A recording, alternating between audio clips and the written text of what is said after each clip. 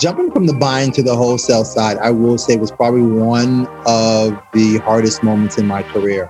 And while the role was a high visible role and really exciting, the work that had to be done was very tough. You're dealing with personalities. I wasn't necessarily welcomed into the wholesale world, to be transparent. And so I had to build relationships. I had to build trust. And it doesn't take a day. You have to kind of prove yourself, because when you're on the wholesale side, you're catering to buyers who are used to being catered to. If you're tempered, you won't be successful. If you're, a smart aleck and you got a sharp tongue, it could hurt your business, and you have to be humble. And so I think for me, humility was the greatest lesson that I learned in that moment, being in wholesale.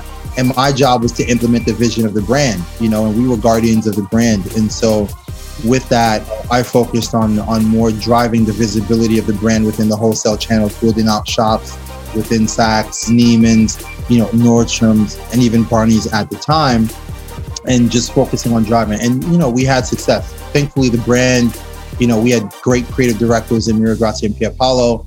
And then we had a great management team who believed in me and my vision to kind of execute it. And they were all based in Milan. So I was able to forge relationships there that helped me find some success within the organization and in the industry.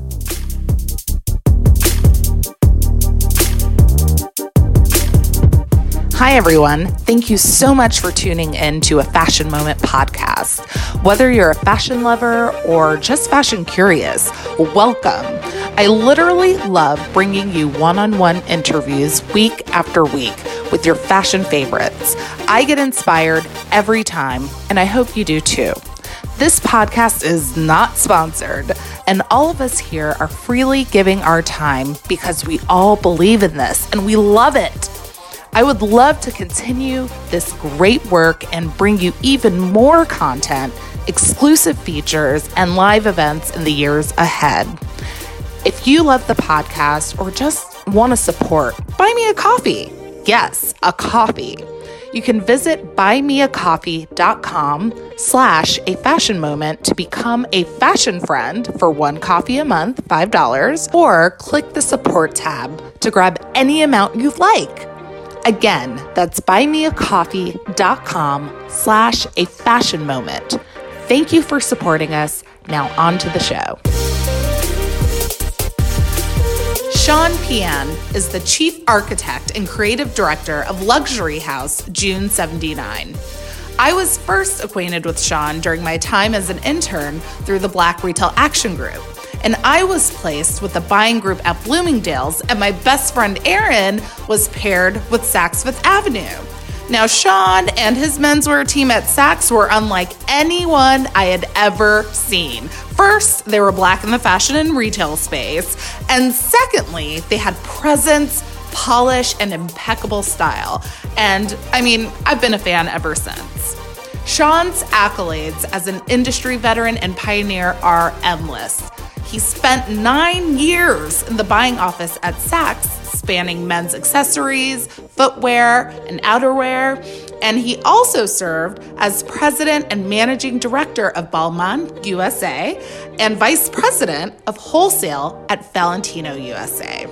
In 2020, Shawn brought his decades-long experience to the forefront as an entrepreneur this time by establishing his own luxury menswear brand in pursuit of the unsuit, June 79. Now, Shawn doesn't do a lot of interviews, so I am beyond honored that he took the time to chat with me about his journey. I see and I feel God speaking through so many of my guests on this show, and I guarantee you're going to feel inspired after listening to our conversation. Check it out.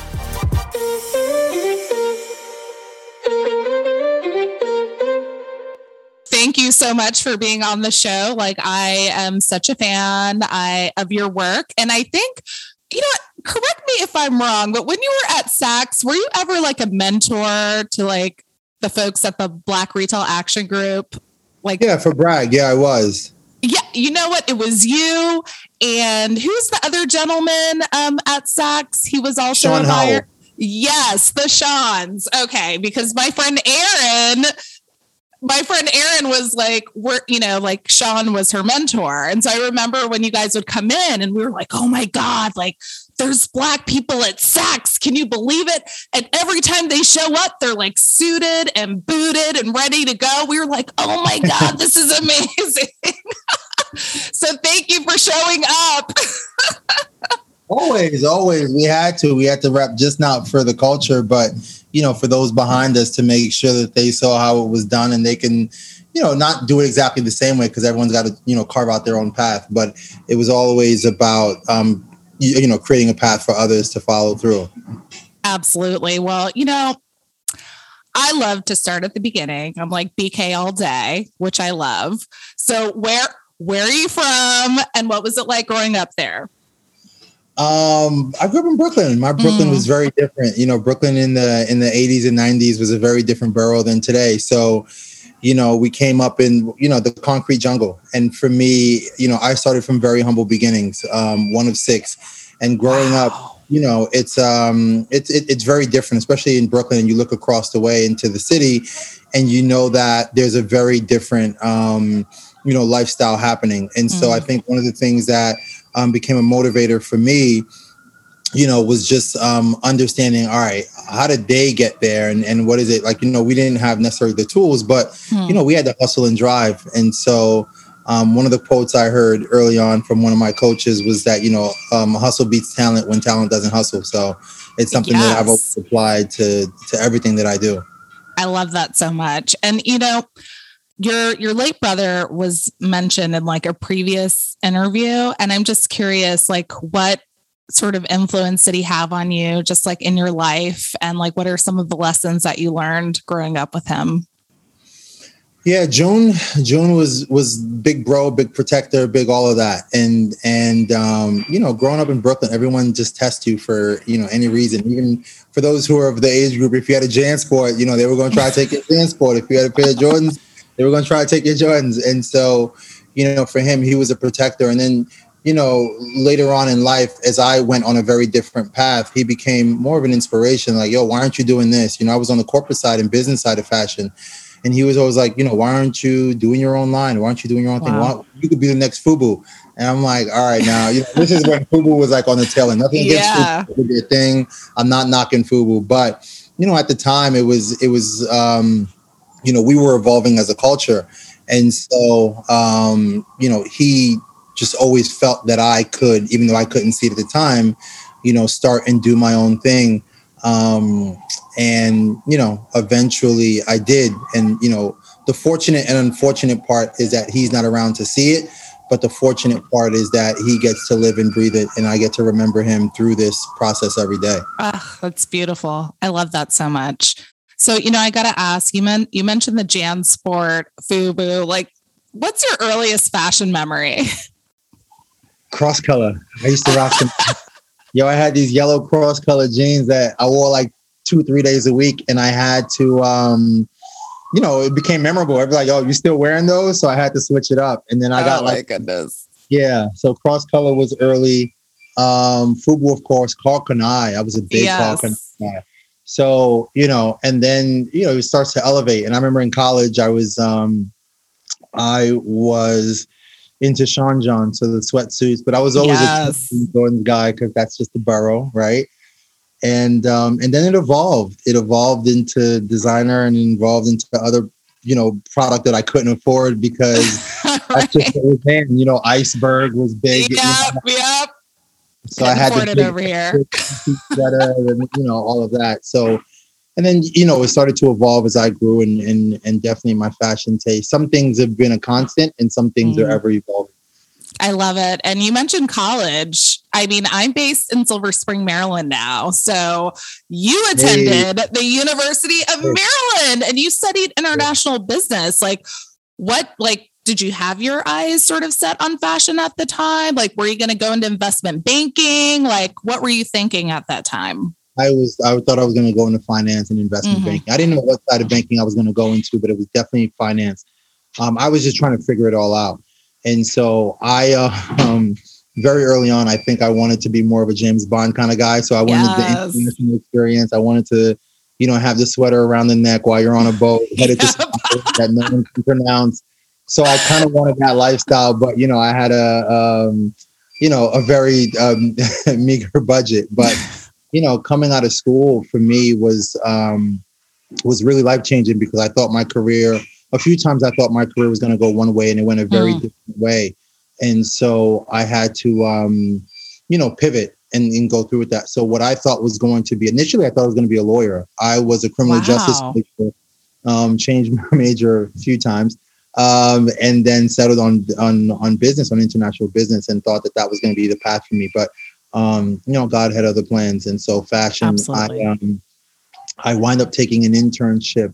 There was a longer story to it, but I won't delve into it. But I wound up taking an internship with JCPenney. Yeah, I saw that. Did you move to Texas as an assistant buyer?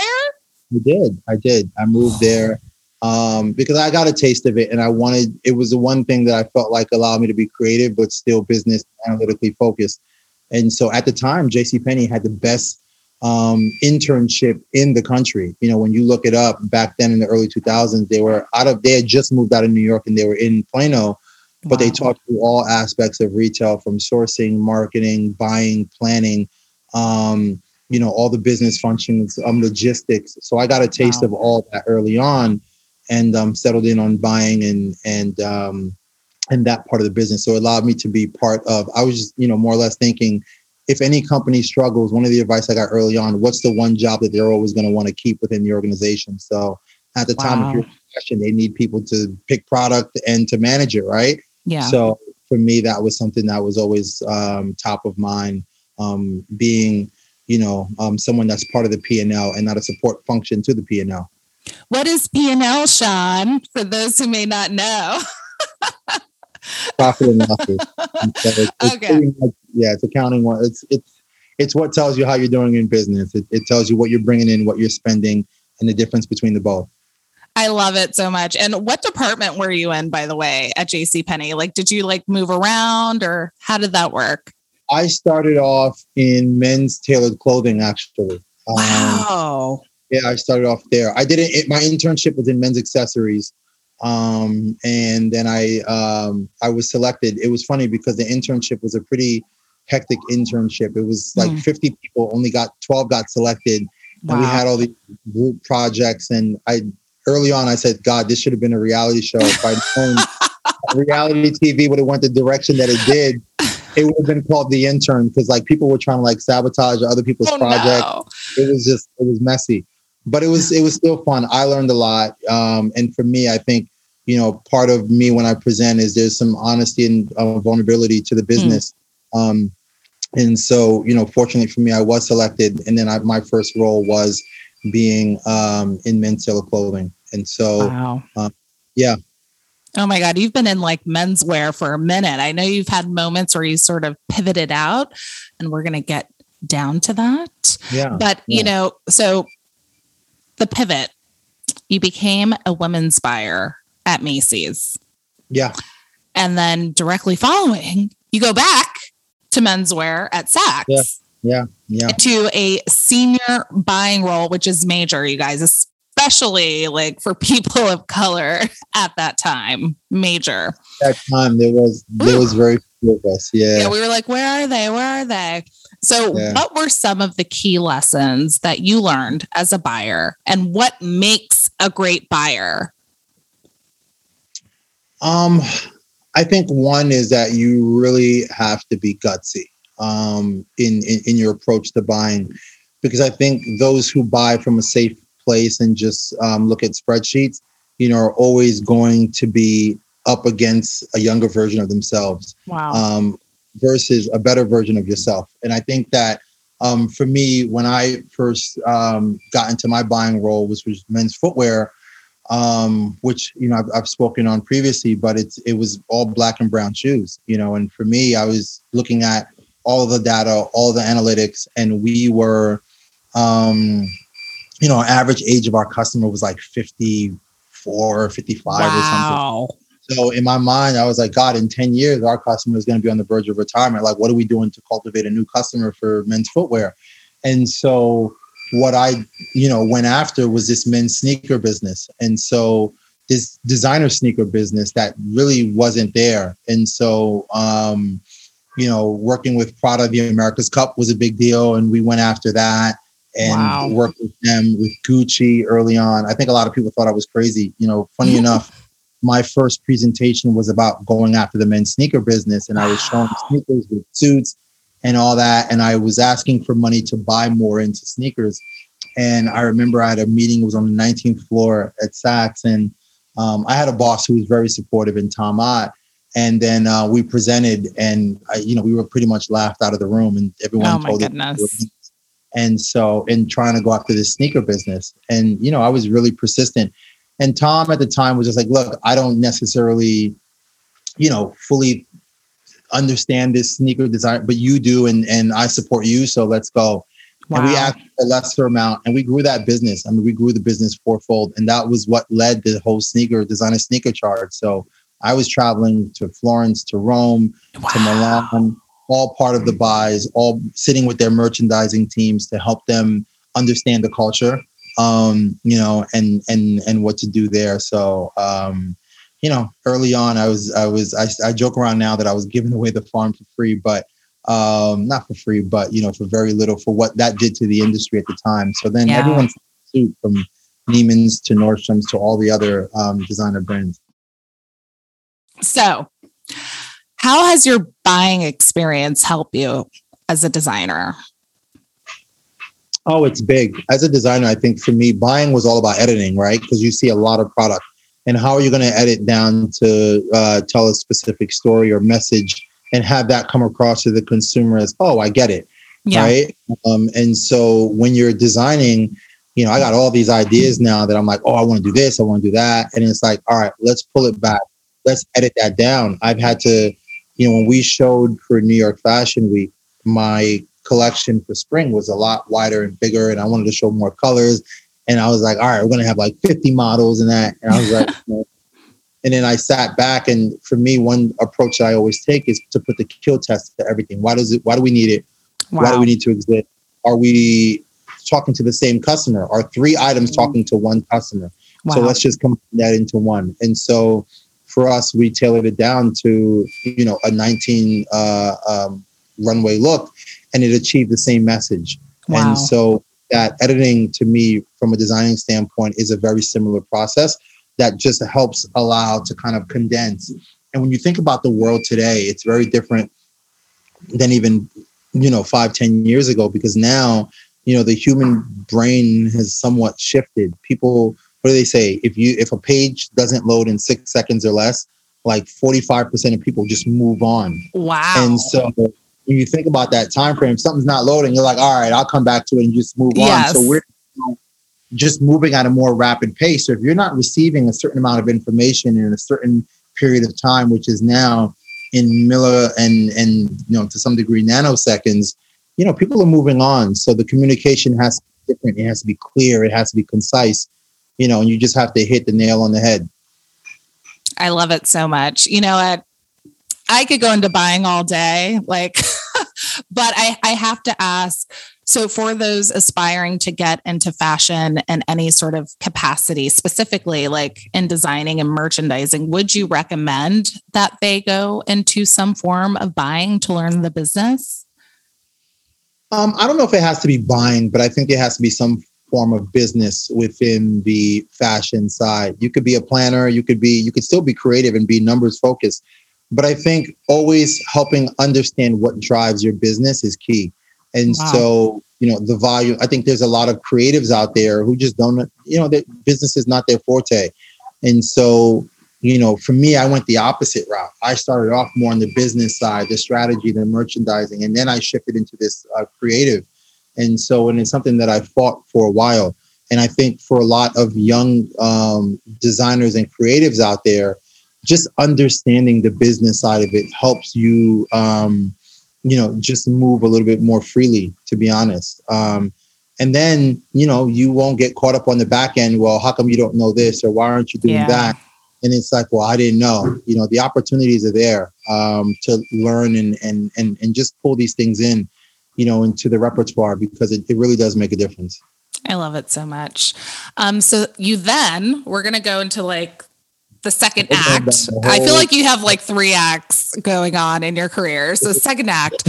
So you then catapult further into the luxury world, becoming let me make sure I get it right, the vice president of wholesale and commercial development in the Americas for Valentino. This included overseeing the wholesale division for women's and men's ready-to-wear, footwear, and accessories, and Red Valentino. Wow, Shawn. I can't even, like, the boats you were on, like, I can't even, like, what was it like stepping into that role? First of all, when you put it like that, it makes it sound way more exciting. I mean, I'm living through you, through this resume, Shawn. Jumping from the buying to the wholesale side, I will say was probably one of the hardest moments in my career. Wow. And while the role was a high visible role and really exciting, the work that had to be done was very tough. You're dealing with personalities. I wasn't necessarily welcomed into the wholesale world, to be transparent. Yeah. And so I had to build relationships. I had to build trust. And it doesn't take a day. You have to kind of prove yourself, because when you're on the wholesale side, you're catering to buyers who are used to being catered to, essentially. And so even if something's, a buyer can come in and select something and you're like, I don't think that that's a good idea. This is not one of our best sellers. And then we want it anyway. Yeah. And if it doesn't sell, they come back like, it didn't sell. Right. To us. I'm like, I tried to sell. No. I don't remember that. And oh God, so you run into those moments, and then you have to manage that situation. If you're tempered, you won't be successful. If you're, a smart aleck and you got a sharp tongue, it could hurt your business, and you have to be humble. And so I think for me, humility was the greatest lesson that I learned in that moment, being in wholesale. And I was, I focused on what I knew. I hired people that focused on what I wasn't necessarily strong at. So I was able to bring in a team. It's funny, my first week, 3 people resigned, and they were like, look, we don't know you, but this, we're just going to go in a different direction. And so, for me, I was like, that's fine. Great. Yeah. Thanks for coming. I'm glad. I'm sure you did some great work here. And fortunate for me, I had enough people in my network that I was able to replace, and people who believed in the vision that I was looking to implement. And my job was to implement the vision of the brand, and we were guardians of the brand. And so with that, I focused on more driving the visibility of the brand within the wholesale channels, building out shops within Saks, Neiman's, Nordstrom's, and then and even Barney's at the time, and just focusing on driving. And we had success. Thankfully, the brand, we had great creative directors in Mira Grazia and Pierre Paolo, and then we had a great management team who believed in me and my vision to kind of execute it. So, and they were all based in Milan, so I was able to forge relationships there that helped me find some success within the organization and in the industry. Amazing. You see what Black people got to go through. You don't have to say it, Shawn. I'm like, I'll say it for you. Yeah. Well, I think at this point in my career, you don't want to, at some point, the tell-all book will come out. Right. But, I'm waiting on it. Yeah. The journey for us is always going to be far more challenging than some of our other counterparts. And so, the goal is, how do you navigate that? And in some cases, you just got to navigate it with grace, otherwise you're going to drive yourself crazy trying to keep up with some of how these folks think, and fundamentally we think very different. Yeah. And so, which makes it beautiful. That's what diversity does. That's exactly what it is. You want someone in the room who thinks very differently than everyone else, and I usually tend to do that. I mean, I was the only person in the room in most rooms. I love it. But I love that you also have advocates, and, whether they're in the room or abroad. And I just think that's such a beautiful thing. Yeah, for sure. Absolutely. So you leave Valentino, and then you go on to be the managing director of the Americas. Let me make sure I say Balmain. Some people say Balmain, and then other people say Balmain. What is the proper way to say it? I mean, I'm like Balmain. I'm like Balmain. Balmain is the way to say it. If you're French, most people in France say Balmain. You don't pronounce the N, y'all. Yeah, exactly. Well, it's looking at me like I'm crazy. It's cool. only 17% of Americans have passports. So, a lot of people haven't, been exposed to it. Exposure is the key. Real talk, real talk. So what was it like working for Belma? It was equally as challenging. When I joined the brand, it was just acquired by Mayula. The goal, when I took over, we had a very small distribution in the U.S. From a wholesale standpoint. We had one store in Soho, and that was it.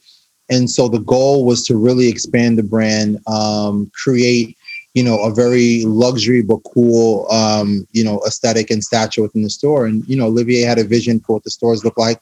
I opened up the LA store.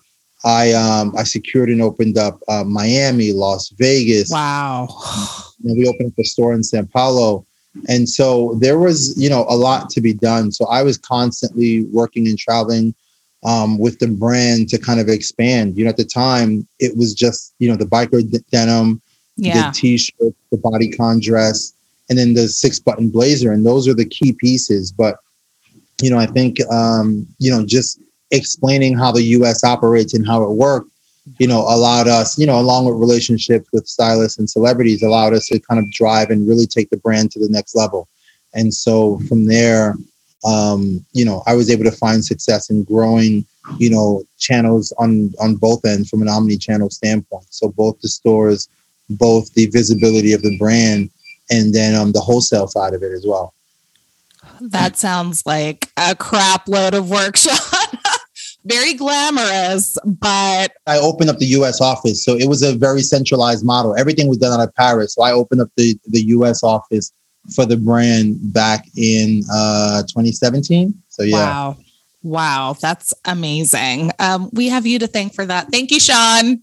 So what were some of the challenge? Well, you already mentioned some of the challenges of working for a global brand, but after you sort of left that world, like what were some of the key takeaways for you in terms of moving forward in your career? I think there's multiple takeaways. I mean, for me, I know for a fact that, once you kind of step out of certain roles, you need to understand who respects you and who respects the chair that you sit in. Wow. And once you separate yourself from the two, you'll start to see who really, respects you per se. And so that was something for me that I had to better understand. And once I did, it was easy to move forward. And I was pretty confident in who, in our culture, they say who rocks with you and who doesn't. Yeah. And that became clear and evident. And so for me, I think after leaving that, I thought I had a plan that was going to go one way. Didn't necessarily work out. I was consulting. I was working with different brands. And then the pandemic hit. And so, all of that kind of shifted for me. And so I wanted to think about, all right, what was next? And I remember, at this time, I started meeting with a couple of organizations to go back into this kind of corporate world. And it literally the seed was planted for me to do my own thing. But it didn't really fully hit. I kept pushing that to the side for more safety and comfort, in an organization. Because that's like, it's going to take this, it's going to take that. Yeah. And then, it hit me that this was the path that I needed to and had to go through. And I kept hearing my brother's voice in my head, like, yo, now's the time. Wow. Like, what are you doing? Why are you, like, what are you doing? And it was just that. And so yeah. What pushed you out the door? Like to just be like, you know what? I'm doing it. That's it. Like, what was the straw that broke the camel's back there? The straw. So I started everything in like May, June of 2020, designing. But in August, I was in Martha's Vineyard. And I was there for like 3 weeks. It was like during the pandemic, their family. And leaving that trip, that vacation, was a huge moment for me, because that's something that I was just like, this is it. This is what I'm doing from here on out. I met some amazing people, had some great conversation, and just conversation about like just life and, just different layers of depth. And we just, all our people, it was just our people that were out there just like, enjoying their summer, but also the conversations from, kids in college to those who were like, well into their, 50s and 60s, just about what life looked like for them. And then it just kind of helped me reiterate, what the goals were for me. So internally, so I left that trip and I was like, this is what I'm doing. Wow. And so you get back, what inspired the name? So June is June, my brother. Okay, because some people would be like, oh, like the month they were born or something. So I'm like, but also the month and year that I was born. Wow. So it plays on a couple of different things. 79 is a periodic number for gold too. So when we were doing it, it was when I started, I was going to like have this like gold logo, and and then I realized it was like very like Versace-esque, and I was like, nice. Yeah, it's cool, but our culture. I mean, we love some gold. I got a little nameplate right here. Whether it was door knockers or the big, Cuban links, we were, that was part of the culture. So for me, initially, I think that that was the name, and then it played on so many different things. And then the more I started to just speak it into existence, it speaks to a man of a certain age. It speaks to so many different, and just not just men, it speaks to people of a certain age where, we've seen enough. I think our generation has seen a lot of things within our lifetime, because the world is smaller, right? So communication travels. You can hear about something crazy that happened in Indonesia. You can, news travels. And so, everything from the, late 80s to now, there's been some pretty significant moments that have happened in history that we've worked and survived through. Wild. And so, while everyone, I'm part of Gen X, and I think, for the Gen X and millennials, who as young kids saw 9/11, who went through the stock market crash, who went through a pandemic, and we've all come out of it stronger and better than before. So, June 79 represents that. And also for me, it really represents, a new standard, of luxury. I think a lot of people, love to, glorify some of these brands that have paid us no mind for years, and I was part of that machine, and I was in those rooms. And so I understand, some of the things that were said and how they said it. And it was really hurtful at the time. And I think in some cases I stood up for it. In some cases I chose not to fight that battle. And in all cases, I knew that, I could do better at some point. I just didn't know what direction my life would go into. Yeah. And so, one of the things early on, I said this to JCPenney, I don't know what kind of boss I will be or what kind of person. I just know the kind of person I don't want to be. Yeah. And that something that was really important for me. So, June 79 speaks to all that. It speaks to a plethora of experiences and the way in which we want to see the world. My goal is to leave the world in a better place in which I got it. Gotta go ahead, Shawn. I love it so much. I mean, so many gems so far. I'm like, I'm going to re-listen to this and just take my notes. But I got to ask you, what does it mean to be in pursuit of the unsuit? Oh, wow. Pursuit of the unsuit really speaks to the guy who respects tradition, but we just create our own rules. We learn the rules, we know how to break them properly. I can wear when you think of June 79, you're wearing a suit, but it's not the suit that our parents wore. This is the suits that we wear, we show up to. We can dress it up, we can dress it down. We live in a poly-pandemic world where we're jumping from a Zoom to meeting someone for lunch to a meeting and then running out to meet friends for drinks. And so you don't want to feel overdressed or underdressed in any situation. The days of trying to switch it up, over. We can, the pursuit of the unsuit is really those who want to represent themselves in their product versus the brands. When you walk up to someone's got a big LV on your chest. First thing you're like, oh God, here we go, right? You know, Yep. or whatever. I shouldn't say brand. I try not to spot other, but when they're wearing a certain monogram of another, it's like you already kind of know. But when someone's wearing a fine cut, you know, garment or suit or just product, you just know. So when you look at our guy, when you look at the June 79 man, you know, you kind of do a double take. You're like, oh, okay. What's you know, that's what, and you're more wondering who he is as a person, not what he's like, who are you? What's your life about? You know, and so, you know, when you think about the unsuit, it's the guy, you know, who follows that. He's got the hustler's mentality, but you know, he could be a lawyer. You know, he's got swag, but he's a doctor. You know what I'm saying? And that's the guy that I think we want to speak to. And I think the guy, you know, whether he's young or you know, he's more mature and he's a dad and he's, you know, there's still no one speaking to that guy in today's environment. And so our goal is to speak to him and really those who surround him.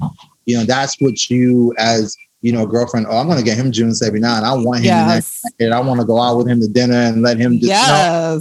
So that's what you, and that's what it represents. Excuse me.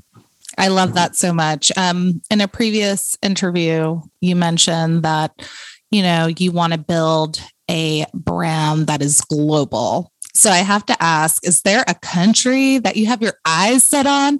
I heard like things are popping in Japan, but like, is there a country where you're just like, ooh, I'd love to have my product there, if you're allowed to say? Oh, yeah, I can. I'm all over Europe. So everything from UK down to the Eastern Bloc. I'm trying to like, you know, take over. And look, I think, you know, also I want to really go into the Far East as well. I do want, you know, guys in Japan wearing our product, you know, Hong Kong, all the major cities. You know, but there's a few things that we have to do to make sure that the product fits into that lifestyle. So I know that now, as we stand, you know, we fit very much, but we're also creating a new playbook. June 79 is a very undefined space. So where I think I've been fortunate in my career is that I've been able to create businesses where there wasn't any before. You know, case in point is the footwear example with sneakers. And so it wasn't there before. And so June, like this product wasn't necessarily here before, but it makes sense for today. Yeah. And so when, you know, it makes sense for the US, it makes sense for Europe, you know, in UK, in Italy, and in France, and all across, you know, those surrounding countries, it makes sense. And so there, I would love to see some growth there. I'd love to see, it's funny, we had a customer shop from Australia on our site, and I was kind of like excited. I was like, all right, we got Australia now. Like, yeah. And so I think that, you know, for us, it's Europe. And then we just want to continue to make sure that, you know, one of the goals for me with expansion is make sure we understand how the product relates to the consumer. And that's something that I just want to continue to tweak depending on where we are, because for me, my strategy as well is local is a new global. So if we localize the product, it becomes a global product. Oh my God, I love that. Another like tweetable. I love it. So all right, don't steal that though. I'm gonna charge you royalty on that. I'm not. No. Honestly, I'm like, I'm ready for the book, Shawn. Just, you know, let us know. We'd love to have you back. So you always seem to have like your finger on the pulse of what's going on, and things are changing rapidly around the globe. So like, how do you stay on top of this? Like what is your creative process like as you're designing? Like, do you go for walks? Do you like fly around to different countries? Are you looking at those trend reports? I don't even know who does them now, but like what colors are going to be in like 2050? Yeah. No, I look at all of that. I do. I look at trend reports. I try to understand, but, you know, also I keep my ears to the ground. I want to see what's happening and you know, just within our culture and outside of it too. And so I usually gravitate towards the business side of things.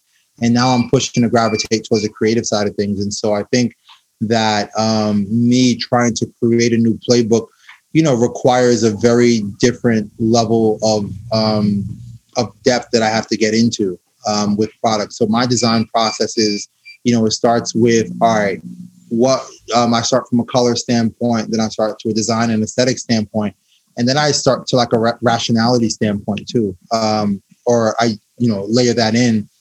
And so one of the things that I had designed was a turtleneck, but I made it a short sleeve turtleneck. And the whole point of that was that most of the time I'm wearing a turtleneck, I'm not just wearing it outside, I'm wearing it underneath a jacket. Yeah. So having that freedom of doing that allows for just a different level of comfort when I wear this turtleneck, because I'm feel, not constricted up here, but in your neck, there's something hugging your neck, and then at the end of the day, your arms are a little bit more free. So if you're wearing it under a blazer, it leads to a little bit more comfort. And so when I first did it, it was like, wow, this is a little nuts, and it looked a little different. But once you wear it, everyone that wore it was like, yo, this is it. It's amazing. I love it. It's like, why didn't anyone think of this before? And so, you're taking something that is traditional and just modernizing it. And that's what I've been fortunate to be able to do and create throughout this process. So things like that will continue. I just finished up our summer delivery, and next fall, I'm really excited. Amazing. We can't wait. Can't wait. Yeah. I have to ask, you've just done so many amazing things throughout your life, and you've overcome so much. Is there someone or a group of someones who really helped you or mentored you throughout the process? In terms of mentorship, I've had mentors all throughout, but mentors more so not in like an official mentor capacity. Yeah. But just, friends that I've been able to just kind of crowdsource, talk to, like, hey, what do you think about this? I definitely have that. One Shawn Howell, who's a good friend and family to me, has always been that. I have Tom Ott, who I mentioned, who was at Saks with me, and we still do some work together on still on the consulting side.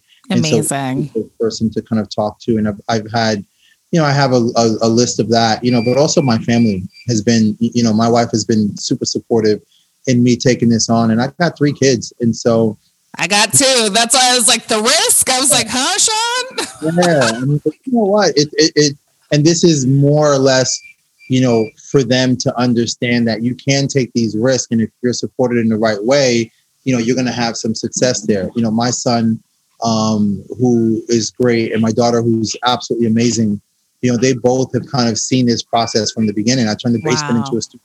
They're down there. She's like, this looks great. What is this? I want to wear it. How come I can do it? How can I, And then, my daughter's a little bit more honest. She's like, I don't know about this, Dad. This don't look right. And so I'm like, for real? Like, you gonna talk to me like that? Yep. But and so she's super honest. And then, I've been able to, I was in isolation while I was working on this. And so, just being able to talk out loud to my wife about, some of the things that I was working on, and her feedback has definitely helped me. So, having that support system. And honestly, the universe has been so kind to me. My God has been really, really, really kind to me.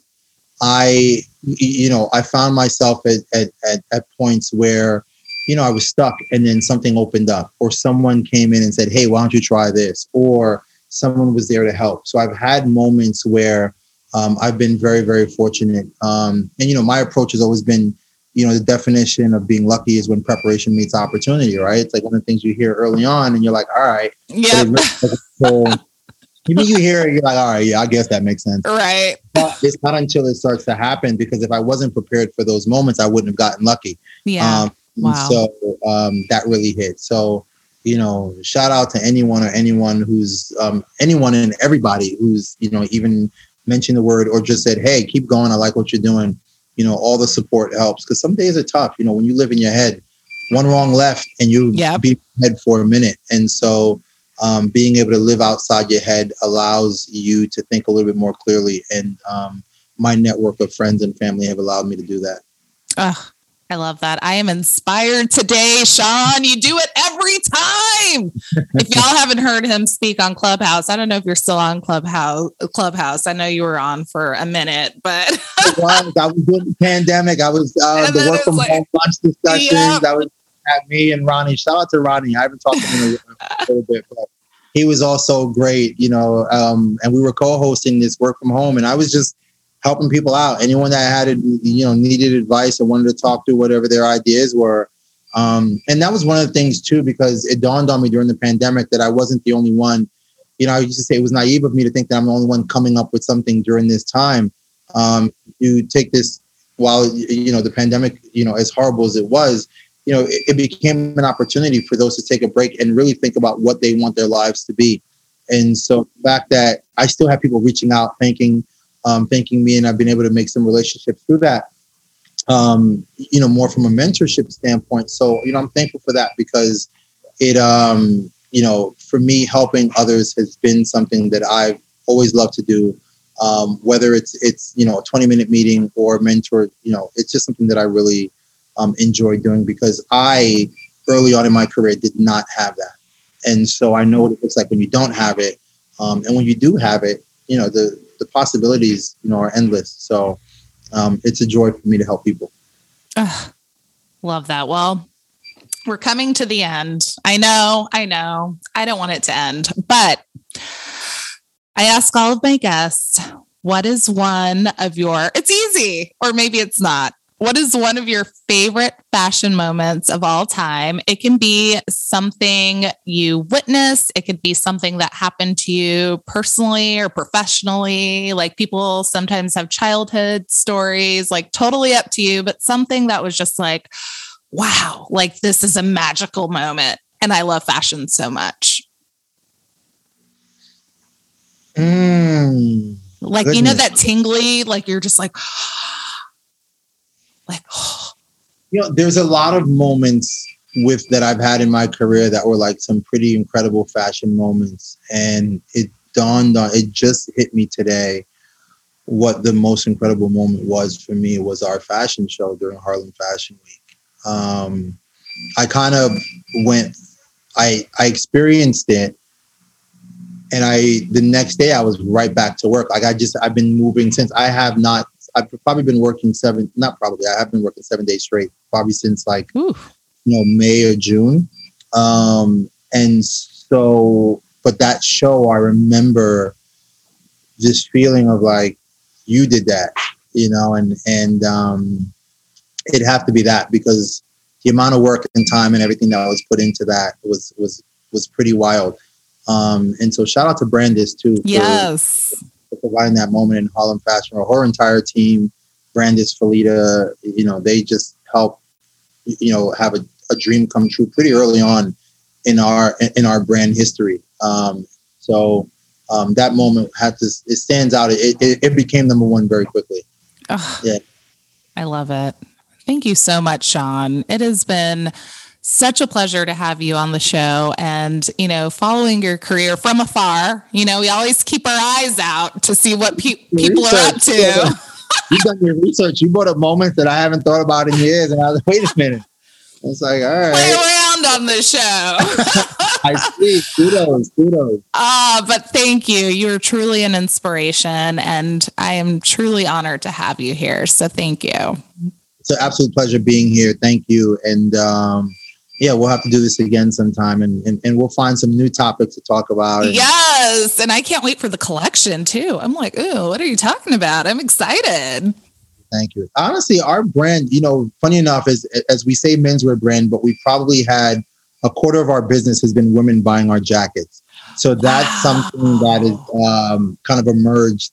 And now, I'm quickly reevaluating. I mean, I definitely wanted to go into women's wear. Yeah. It's something that I thought I was going to do before I did men's, funny enough. But women's wear is something that I've always paid attention to. And so we're going to go into that probably sooner than I initially thought. But seeing women wear the product is pretty dope. So, well, I mean, suits are in right now too. I'm like, we deserve great tailoring, and for some reason, the men tend to get all of the, all of the love and care there. Don't try it on. Let's see. Sure, it looks good. Shameless plug. I love it. Well, thank you, Shawn. Cool. Appreciate you. And we'll talk soon.